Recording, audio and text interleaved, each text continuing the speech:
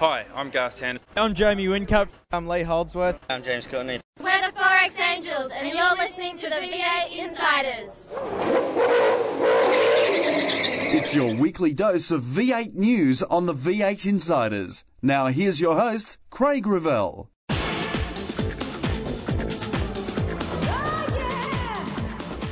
Could V8 supercars be close to taking their last drinks? And when isn't rubbing racing? We look at that and more today as the lights go out on another edition of the V8 Insiders. You've taken the V8 to the races. You watch the action on TV. Now read about them in V8X Magazine. V8X Magazine, dedicated to just one thing, V8 supercars. Showcasing some of today's best writers and award-winning photographers, V8X brings you all the news and in-depth interviews demanded by today's V8 supercar fans in one action-packed magazine. V8X, the #1 magazine in V8 supercar coverage. Out now. Senator Steve Fielding from Victoria has lit the fuse once again on alcohol advertising. Last week, calling for the Rudd government to adopt the recommendations from the National Prevention Health Task Force and de-hook alcohol from sport once and for all, saying in his official press release that the Rudd government must not waste this opportunity to tackle Australian binge drinking culture and stop the toll of violence and abuse alcohol is causing on our communities. A tax grab will not change our culture of binge drinking. This government must do more by refusing to allow alcohol to get its hooks into vulnerable young people. It must break the link between alcohol and sport by cutting booze ads during sporting events on television. Over the past 3 years, the involvement of alcohol companies has been expanding, partly on the back of the successful introduction to the sport by Jack Daniels. While other alcohol-related companies have been involved in V8 supercars over the years, the recent increase in money from the industry seems that V8 supercars are facing a predicament similar to the one they had to live through following the push to ban cigarette advertising. The V8 Insiders has contacted Senator Fielding to talk specifically on how the ban would affect V8 supercar racing. His office advised that he would call us back when he had time. We have still not received his call. English endurance racing specialist Ben Collins will make his V8 supercar debut in the Enduros this year, teaming up with Nathan Pretty to drive the number 15 Jack Daniels Commodore. And while we're on Kelly Racing, they've launched their new supporters club called the Kelly Gang. You can go online and check out all the offers for the foundation members at www.kellyracing.com.au. Paul Dumbrellas returned to the Autobahn Racing shop this week following his appendectomy. He's confident that he'll be back to full force at next week's Sandown 400. Triple Eight's Roland Dane has announced that the engineering company is constructing a Team Vodafone FG Falcon ride car. The plan is to have the ride car available from the start of the 2010 season. Team Intra Racing announced last week that they would be ceasing operations last Friday if a new sponsor or backer could not be secured. The V8 Insiders contacted Marshall this week to see where the team was at, but have not had a reply before going to air.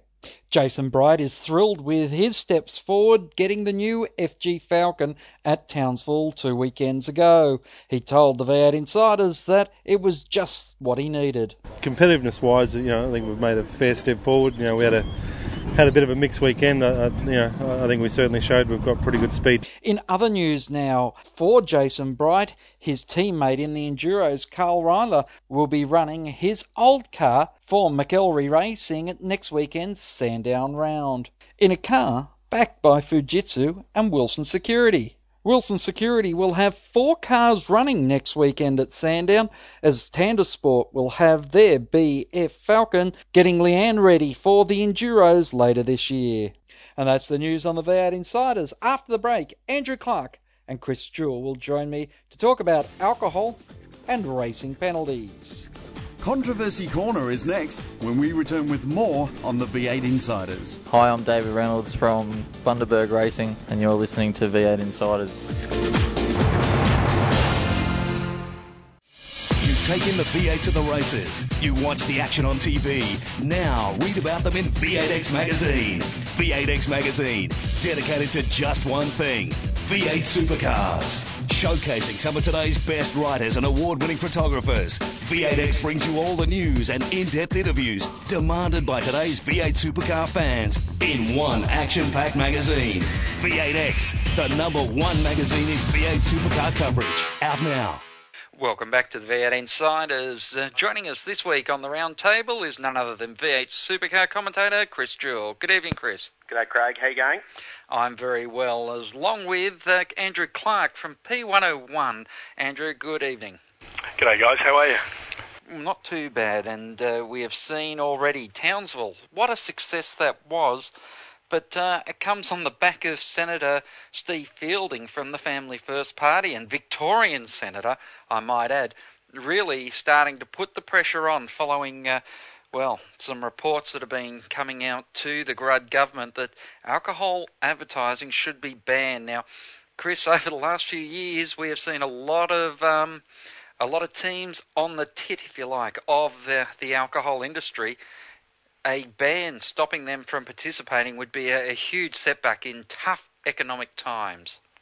Yeah, it certainly would be, and I guess it's no surprise. It's been a long time coming, in line with a lot of the imagery and profile from fast cars, racing drivers, alcohol, drink driving, etc. So the pressure that's going to come to bear will intensify, but I'm sure that there'll be a fairly strong lobby group that can talk about responsible intake of alcohol, and their messages that are emblazoned across all of the alcohol-supported cars we see in V8 Supercars. So I think they'll have a fight on their hands, but look, it's just a sign of the times. There were those who laughed when the cigarette laws were started to be handed down in the old days of Evans Law, etc. But a bit of a fight to take place now, because that would single-handedly take many millions of dollars out of both V8 Supercars as a genuine category, and also from the teams that form the V8 Supercar backbone.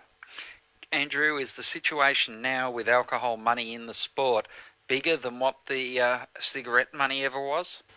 Oh, I don't think so. I don't think it's anywhere near as critical as the cigarette money, because, we've got a lot of really good sponsors in the sport today. You've got your Vodafones, and a lot of your oil companies and things are still involved. But, back in the mid-90s when they started doing this thing, the biggest sponsor in the sport back then was Winfield.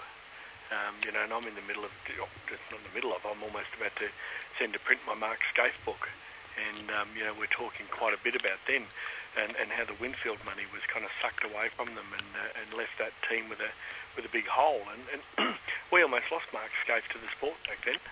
And I think, we've got to sit back and we've got to look at it now and say, well, what about if they come in today and they take away alcohol money? Jim Beam's gone, Jack Daniel's gone, Forex gone, Bundy Red's gone. It's a big, big hole. And I think, if governments want to sit back and say, this legal product, we're going to take away your ability to promote it because a few people get drunk, they need to start working out how they're going to cover that loss. Because you can't just, like these moralisers, I mean, we can get into the politics of this if you like, but, you can't just come in there and say, I don't like alcohol, so therefore I'm going to fight to get off it. And guess what? I've got the balance of power in the Senate, so I'm going to do what I want. I think it's time to get real. Every one of these alcohol companies involved in motorsport does an awful lot of work to promote responsible drinking. Responsible drinking with relation to driving cars, responsible drinking in general. And I think that, they deserve some credit for that part of the deal. And to sit back and say, you can't promote your product anymore, and, we're just going to suck the life out of Dick Johnson and out of the Kelly brothers and, out of Tom Walkinshaw and out of the sport is just ridiculous. Chris, I guess the interesting thing with this is it is a legal product, as Andrew said. Now, I have to say, I'm a teetotaler, but I don't have a problem with alcohol sponsorship. I'm also a non-smoker, and I never had a problem with cigarette sponsorship. But I've got to say, what I'm seeing with the rise of betting, and every now and then I have a bet, but I've got to say, to me, the rise in the betting advertising is more of a worry than the alcohol and the cigarettes. But that's me, and I guess we're all wired differently. Well, I guess there are those that would say that those three elements that you talked about in many stages actually go together. There are plenty of people who play the pokies and once used to smoke in the pokies and drink alcohol as well. So I haven't seen them banning those yet. So clearly there's going to be pluses and minuses for and against for both of these arguments. But at the end of the day, I'm sure that V8 Supercar, if they were to piggyback with many other motor racing entities globally, they'll certainly get a very strong groundswell of support to try and deny, these legislations being passed to the detriment of the sport. It is crazy, and what will be next? I mean, soon you'll have a battery sponsor who won't be able to sponsor a race team because some child, has swallowed acid out of a battery or something, or burnt their tug on the old transistor batteries. So it's not a storm in a teacup because it does have significant legs, and it is a vital human interest story. But at the end of the day, I think that there'll be certainly a very strong argument, and an argument that could ultimately find its way well up into the upper echelons of the county courts and the Supreme Court, so should it have to do so, because it would be, in essence, restraint of trade and significantly impact on what is a genuine professional industry. But the problem, Andrew, of course, is... I'm a bit more sceptical and a bit more worried about the way the world travels. I mean, I've been involved in this sport now for over 20 years, and I remember when all of the tobacco stuff came in, and it was like, it'll never happen, it'll never gain its legs, it'll never do this, and it'll never do that. And of course, we all know that it did. And it wasn't just motorsport that lost out then; it was everything. It was the arts. The figure bandied around was that Rothmans was spending $300 million a year sponsoring sport, sponsoring the arts, sponsoring a whole bunch of things. Who replaced that? I don't smoke, and I don't believe in smoking, and I think that, you shouldn't do it. I believe that if the product is legal, you can stop the advertising of it in a moral sense. Legally they can do it. The government can do that, and they will get away with it. So, if they want to go and stop it, then, they'll succeed. The question is, these governments sit there and they say, simple solution, let's just ban the advertising. Whatever happened to education? If you want to teach people, not to go to the pub and get drunk and smash a glass and cut somebody's face up, start educating them. And it's the same thing with tobacco. Banning advertising didn't make one diddly squat of difference to how many people picked up a cigarette and smoked it. The quid ads did. Seeing people, squeezing those horrible, yucky things out of people's veins, that's the sort of thing that stops it. You need to teach people, and governments can't just sit back and think, it's a bad thing, let's ban it. What's their responsibility? And their responsibility is to educate. It's to join with, your responsible companies like, your Jim Beams and your Jack Daniels and your 4X that educate people about the processes. And as I say, I think that the alcohol companies do a very good job of that, and I think that they should be, lauded and congratulated for what they do in that sense. To turn around and allow someone like Steve Fielding to get the whole thing banned, I worry about society if that's what happens.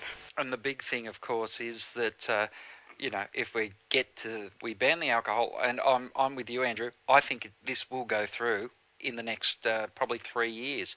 So unless anyone's signing up for a 10-year deal now to get on the grandfather clauses, which we saw with a number of sponsorships there going with the grandfather clauses, saying, well, our contract doesn't end until, XYZ date.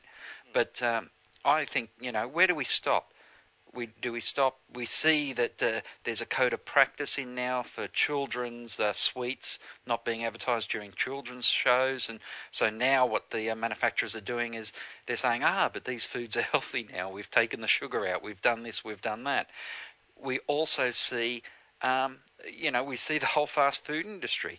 Do we ban fast food advertising because fast food's unhealthy? But more importantly, do we sit back and we say, either believe or you don't believe that global warming is related to, the destruction of or the use of fossil fuels? But Kevin Rudd clearly does. So is the next thing an attack on motorsport in general because it burns fossil fuels? I mean, this is what happens. If we allow them to get away with this without arcing up, then the whole industry is at threat. And it's not just, the motorsport in general, it's the whole motor industry. You see these things happening in America. I mean, Aston Martin's about to, rebadge a little Toyota because it needs to get its overall fuel consumption figures down to keep the American government happy. We're heading into a really dangerous phase in this world. And as I say, I really worry, we got rid of tobacco, 15 years ago. We're going to get rid of alcohol advertising in the next 3 to 4 years. The second term of the Rudd government would be my guess. Then when we'll start an attack on gambling advertising. And in the meantime, there'll be this underswell of Bob Brown and his mob saying, well, geez, motor racing just uses a lot of fuel and pumps a lot of carbon in the atmosphere. Let's get rid of that too. And it doesn't matter whether V8 supercars is running these, the E85 or anything like that. It will come under threat. So anybody out there who is concerned about motor racing and about sport in general, they need to go and ring up their local member of parliament. They need to get in touch with them and say, you be careful when you try to do something like this. Well, I can tell you, Andrew, we tried to contact Steve Fielding today. He was in Canberra, I'm in Canberra, and we couldn't get an interview, which was very disappointing. I to him because I complained so much about something else he was trying to do once, so maybe I'll give him a call for you. Well, that might help. But interestingly enough, he is a senator from Victoria, and half our teams, Chris Jewell, are based in Victoria. I didn't vote for him, seriously. Yeah, look, I'm sure there'll be plenty of people who'll be equally as concerned as what we are, both fans, teams, promoters and category rights holders alike. So I have no doubt whatsoever it's not falling on deaf ears, and it's a genuine cause for concern. But I guess it's just a matter of having a structured and unified approach to fighting this sort of stuff. Well, the beauty of it is, if you look at the campaign that Tony Cochrane ran to get the pit buildings done at Bathurst and all the other things, there is a significant number of people out there who love V8 supercar racing, and if the powers that be and everybody bands together, we have a chance in this situation. And I think I don't want to sit back and just let it happen. Well, we do need to take a break, and we'll be back with plenty more on the V8 Insiders. The views expressed on V8 Insiders, including the panellists and guests, do not reflect those of the network, Thunder Media, sportradio.com.au or V8X Magazine. Any publication or rebroadcast of the show without the expressed written permission of Thunder Media is strictly prohibited. Hi, I'm Will Davison from the Toll Holden Racing Team, and you are listening to the V8 Insiders. You've taken the V8 to the races. You watch the action on TV.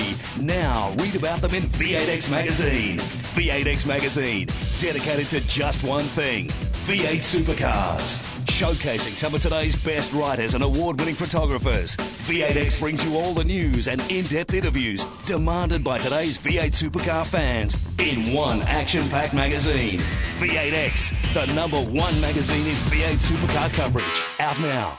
Welcome back to the V8 Insiders, where this week we're joined by P101's Andrew Clark and the voice of V8 Supercar Racing, Chris Jewell. And guys, we'll talk a bit about racing at the moment because there has been a bit of a groundswell, a board meeting today, and talk about new penalties coming in, or a new way of penalising drivers when rubbing gets a bit more than racing. And for me, I hate the idea of someone sitting in their lofty tower, an hour, 2 hours after the event, making a decision which changes the outcome. And I don't know, Chris, but it makes it very hard for you the next day when you have to explain why someone is not where they were the night before. Well, on reflection, I guess a lot of this has come from the incident that took place at Townsville a couple of weeks ago when Jamie Whincup actually turned around Jack Perkins in the Dodo Racing Commodore. And in all honesty, I think the fact that there was a decision handed down that was supposedly a decision that was arrived at prior to Townsville but never communicated to anyone in the media, never communicated to any of the teams, that there were now going to be interpretation of that sort of incident, to me that just smells of an absolute cover-up of the highest order.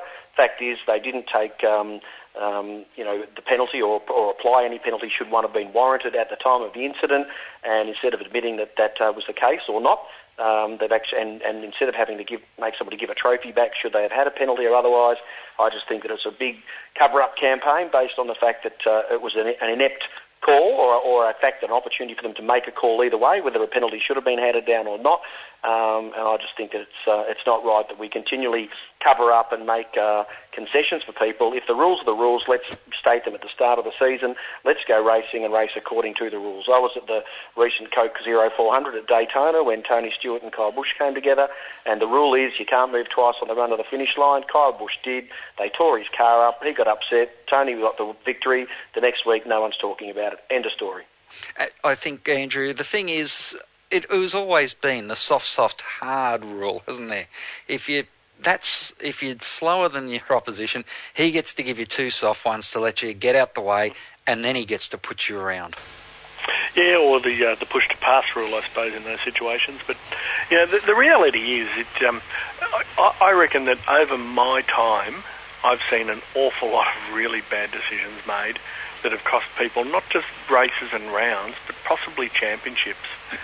And the one that stands out to me the most of all is the Greg Murphy penalty at Winton, probably 5 years ago, when he got on the brakes. Craig Lowndes was in front of him and jumped on the brakes in the sweeper, and Murphy touched him and copped a penalty for it, and that probably cost him the championship. Yeah, that's a pretty big decision. I'm not in favour of summary justice. I don't want people to be given drive-through penalties in the middle of a race. I would much rather have Chris have to stand up there on Sunday and explain X, Y and Z. But the beauty of it is that it doesn't matter where you finish now on Saturday. Sunday's a whole new day. So Chris is not going to have to do that. He's not going to have to say, well, of course we gave a 30-second penalty to Jamie Whincup, so now he starts in 7th rather than 1st, because it doesn't happen anymore. These things are self-contained units. That's what V8 Supercar wanted, and I'm all in favour of saying I'm not going to hand out any pit lane penalties during a race. Any. Not even for pit lane speeding, for nothing. Because in the past, even that's been proven to be inaccurate. Let's sit down, let's have a hearing after the race, and we're smart enough. We've got calculators, we've got Excel spreadsheets. We can work out a way to penalise that's appropriate, and that's what I would favour personally. So I don't want to see pit lane penalties ever again in a motor race. Finally, what would the appropriate penalty be, you think, based on a misdemeanour if somebody blatantly turns somebody around? Well, I think, there's a couple of things. I think you scale it back to stupidity and blatant spinning, and then you look at what time in the race it happened. So let's say, Jamie Whincup turns around Jack Perkins while he's trying to lap him. Clearly, and I don't care what anybody wants to tell me or tell me tomorrow, that deserved a penalty of some sort. The question is, what was it? I think we're talking about halfway through the race, so if he copped a pit lane penalty of 40 seconds or so, it probably would have amplified out. So you might say that he deserved a 1 minute 15-second penalty because of the time of the race that it happened and the nature of the incident. Then it needs to be applied before he stands on the top step of the podium and grabs the silverware, doesn't it? Well, no, I don't think you can do that, and they successfully do it in NASCAR. They hand out penalties, points penalties afterwards. They say that the race, as you cross the finish line, is it. And this is the thing that V8 Supercars came to do this year when they said, we're going to have a podium on each day because when people see somebody cross the finish line, that's what they believe has happened. So if they see someone cross the finish line or they see somebody win a round that hasn't won one of the races, the crowd gets confused with the concept. So we need to come back and say, well, what do we do? If you hand out a penalty in the middle of a race and it's wrong, how do you rectify it? Conversely, if you don't, and the person who gets the trophy at the end of the day appears on everybody's TV screens at the end of the telecast and on the news all night, and the next day lines up 19th, then how do you explain that? Well, they don't start 19th unless they fail in qualifying. No, but they're talking about putting a retrospective ban. That's so, right. like in Formula One, if you change an engine, you get a 5-position penalty. They're talking of bringing that in. Okay, well, let's put that one on the table right now. That is absolutely, completely and utterly ludicrous. To penalise somebody in the next race because of a misdemeanour they did in the last race, unless you're going to get to the point where you're like an AFL or a rugby league thing and we can suspend somebody from a race meeting, that's not on. You take the points off them at the end of the day and you move on to the next day. Even though they may have claimed the trophy, they get the points taken from them, and the next day people say, no, he didn't win. He came 7th after they applied a penalty to him, yet he actually was on the top step of the podium with a trophy. I think they need to make some more diligent and vigorous decisions to actually penalise people who are seen to be making blatant error. Make the penalty severe enough. Like, what do you get for a win these days? 100 points, 150 points, whatever it is. If you're seen to blatantly turn somebody around, whack them with the whole 150 points. Do you reckon people are going to make that mistake again? Do you reckon Jamie Whincup would turn around a backmarker tomorrow if he'd been penalised 150 points for turning around Jack Perkins? I don't reckon he would. I prefer summary judgment. Penalty is severe enough, people will not do it. So make it severe, make it savage, make it have a massive impact on their championship, and you watch them sort it out. Otherwise, my alternative view is just let them go. They'll sort it out in the long run. That's right. Take a number and get back to him. The James Garner process. This is why I like the summary judgment. Gas and go time. And, of course, you've only got days left to get your vote in on how you want to see V8 supercars run. It's the, of course, biggest survey on the planet for V8 supercar racing, and it's at the 4X website, the 4X V8 supercar website. Have your say in how V8 supercars should run. I know Andrew's already had a few options on how the V8 supercar world would run under Clark domination, but the time is running out. It ends on the 31st of July, your chance. So, gas and go. First up, Chris Jewell. Who has been the biggest surprise this season?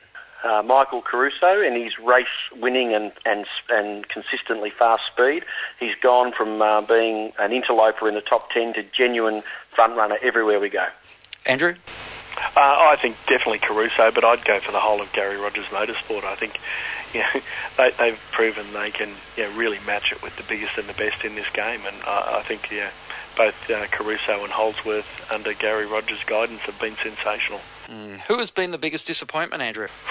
Well, we could go through a long list in there, really, couldn't we? I mean, anybody who's not winning at the moment, so Whincup's safe, but probably anybody else. I mean, I think the HRT boys have been a bit disappointing to me. I expected a bit more consistency from them, and I'm not talking about them just as drivers, I'm talking overall as a team, and that includes the extra two cars. You always get disappointed. I think you look at the battles that guys like Marcus Marshall have had just to stay on the grid. I mean, that's disappointing in itself, but in terms of on-track performances, I mean, to me it is anybody who's not leading. Craig Lowndes could be disappointed. James Courtney could be disappointed with the inconsistency. Stone Brothers, anybody but Jamie Whincup, to me, should be disappointed so far. Okay, Chris? Sprint Gas Racing, in a word, shocking result to be in the bottom four in the championship with the drivers they've got at their disposal, and Steve Richards and FPR in general. Regardless of what Frosty's done, seventh in the championship for Frosty would be underachieving, and Steve Richards' results even worse. What has been the best rule change this season, Chris? I can split it between two, the soft tyre introduction and overlapping on restarts. Andrew? I don't actually think there's been any really good rule changes this year. What has been the worst rule change this year? Andrew? Well, clearly it was the qualifying rule they started with at the start of the year. I mean, that was the greatest joke known to mankind.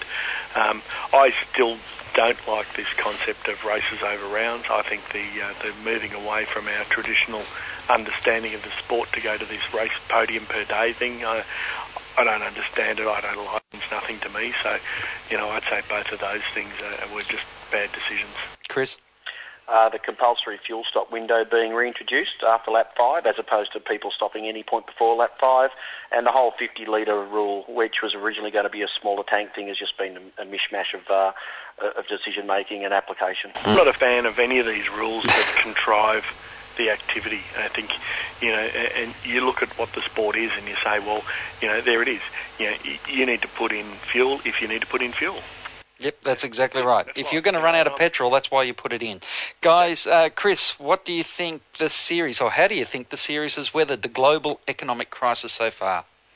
Probably significantly worse than it would ultimately appear. If you really dig beneath the cracks, there's teams who are nearing the brink, and one team that's just about past the brink in Marcus Marshall's inter-racing operation. But there are some teams out there really doing it tough, and there's two teams that are going to be lucky to make it to Bathurst. Andrew? Well, I think some teams are lucky. They've had some deals that have gone over 2-3 years. I don't think we've seen the worst of it yet inside the sport, and I think that's why they're bunkering down and they're trying to work out, really seriously get into this cost containment issue that's been hampering the sport for a while. So to date, we haven't done too badly. As Chris says, there's a couple of teams really struggling. The chances of Marcus Marshall even making Sandown are pretty slim. There's other teams, like Jim Beam Racing just put off 6 people. Jason Bright's at risk, a very serious threat. So I think some teams are really struggling, but I honestly don't think we've seen the worst of it yet in the sport. I think there'll be a delay phase, there'll be a lag when companies have to reassess their sponsorships. Well, it's interesting times ahead, that is for sure. That's Gas and Go for another week, brought to you by the V8 Supercar Fan Survey. It finishes at the end of this month, so get in there and have your say now. That's it for this week on V8 Insiders for the Roundtable section. The White Flag Lap is actually a good friend of yours, Chris Jewell. It's Jason Bright talking about Townsville and beyond. It's quite an interesting interview Peter Norton did with him. But Chris, thanks once again for your time. Cheers, no problem at all. And to you, Andrew, we wish you all the best and look forward to seeing you all down there at Sandown. Yes, it should be nice and warm in a couple of weeks. Yeah, I'm sure it will be. The White Flag Lap is up next here on the V8 Insiders. To ask a question of the V8 Insiders, just email them at v8insiders@sportradio.com.au. Stay tuned for more. G'day, it's Greg Murphy from the Sprint Gas Racing Team, and you are listening to the V8 Insiders. You've taken the V8 to the races. You watch the action on TV. Now read about them in V8X Magazine. V8X Magazine, dedicated to just one thing, V8 Supercars. Showcasing some of today's best writers and award-winning photographers, V8X brings you all the news and in-depth interviews demanded by today's V8 Supercar fans in one action-packed magazine. V8X, the #1 magazine in V8 Supercar coverage. Out now. On this week's White Flag Lap, Peter Norton caught up with V8 Supercar driver Jason Bright and asked him about going to Townsville and if there was anything he thought they could improve on for next year. Well, I haven't seen too much they can improve. I think that, it's gone exceptionally well. The guys that have put it all together have done an awesome job. The track was very good. The small issues like the track breaking up in a few spots were bound to happen in this temperature and with these cars, and I think that the fact that we didn't have any major catastrophes with the track shows that they've done an awesome job considering the weather troubles they had earlier in the year to pull it all together. And you must be proud of that, particularly as a board member of V8 Supercars Australia, that a lot of the strategy that's been taking shape over the last couple of years is really playing out. I'm very proud of this event has exceeded everybody's expectations. We always knew that there was a fantastic following up here, and it's a long way from their nearest race in Brisbane in the past. And to see V8 Supercars come this far north and turn Townsville into what is one of our major events now is very satisfying, and probably shows that we can head to a lot of similar cities of similar size and turn those cities into a great event as well. And who knows what the future holds. The other part that is striking me about foresight in strategy is the Fujitsu series now is completely piggyback with the main game. A couple of years ago, with the standalone rounds, that wouldn't be shaping up too well in the current economy. No, there's no doubt that there's a lot of sports doing it tough at the moment. V8 Supercars is weathering that storm pretty well. The Fujitsu series is probably a little bit down on numbers this weekend, but on the whole, I think that it's still a very strong series, and I think that it's a major benefit to be running on the same program as what we do in front of these large crowds, because I know coming through the lower categories when I was trying to raise the money, the events like the Grand Prix and the Clipsals were the events that you can really go out there and sell to your sponsors. Now, of course, the next big challenge for V8 Supercars as a brand new event is Homebush at the end of the year. Is people nervous about that one at all in the current economy?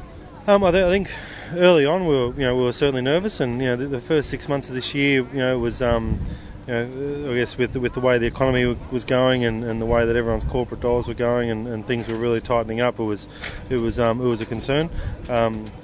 Ticket sales have proven that we don't really need to worry about that too much, because I think the corporate side and the grandstand side is selling better than expected, much like it did for this event. And I think that's probably as satisfying as how big a success this weekend's been, because Homebush was certainly going to be the tougher market to break into. So to see that the sales and everything are going so well this early in the piece is really good. And corporate wise, there's not many sports that I think would be doing that well at the moment. But for Sydney, we only go there once a year, and that's our big event. I think that's probably one thing that we've certainly got in our favour. Sydney is definitely still the undiscovered country for V8 supercar racing. My thanks to Andrew Clark and Chris Jewell as the checkered flag waves over another edition of the V8 Insiders. Keep smiling and bye for now. Join us next week for more V8 Insiders, only on v8x.com.au.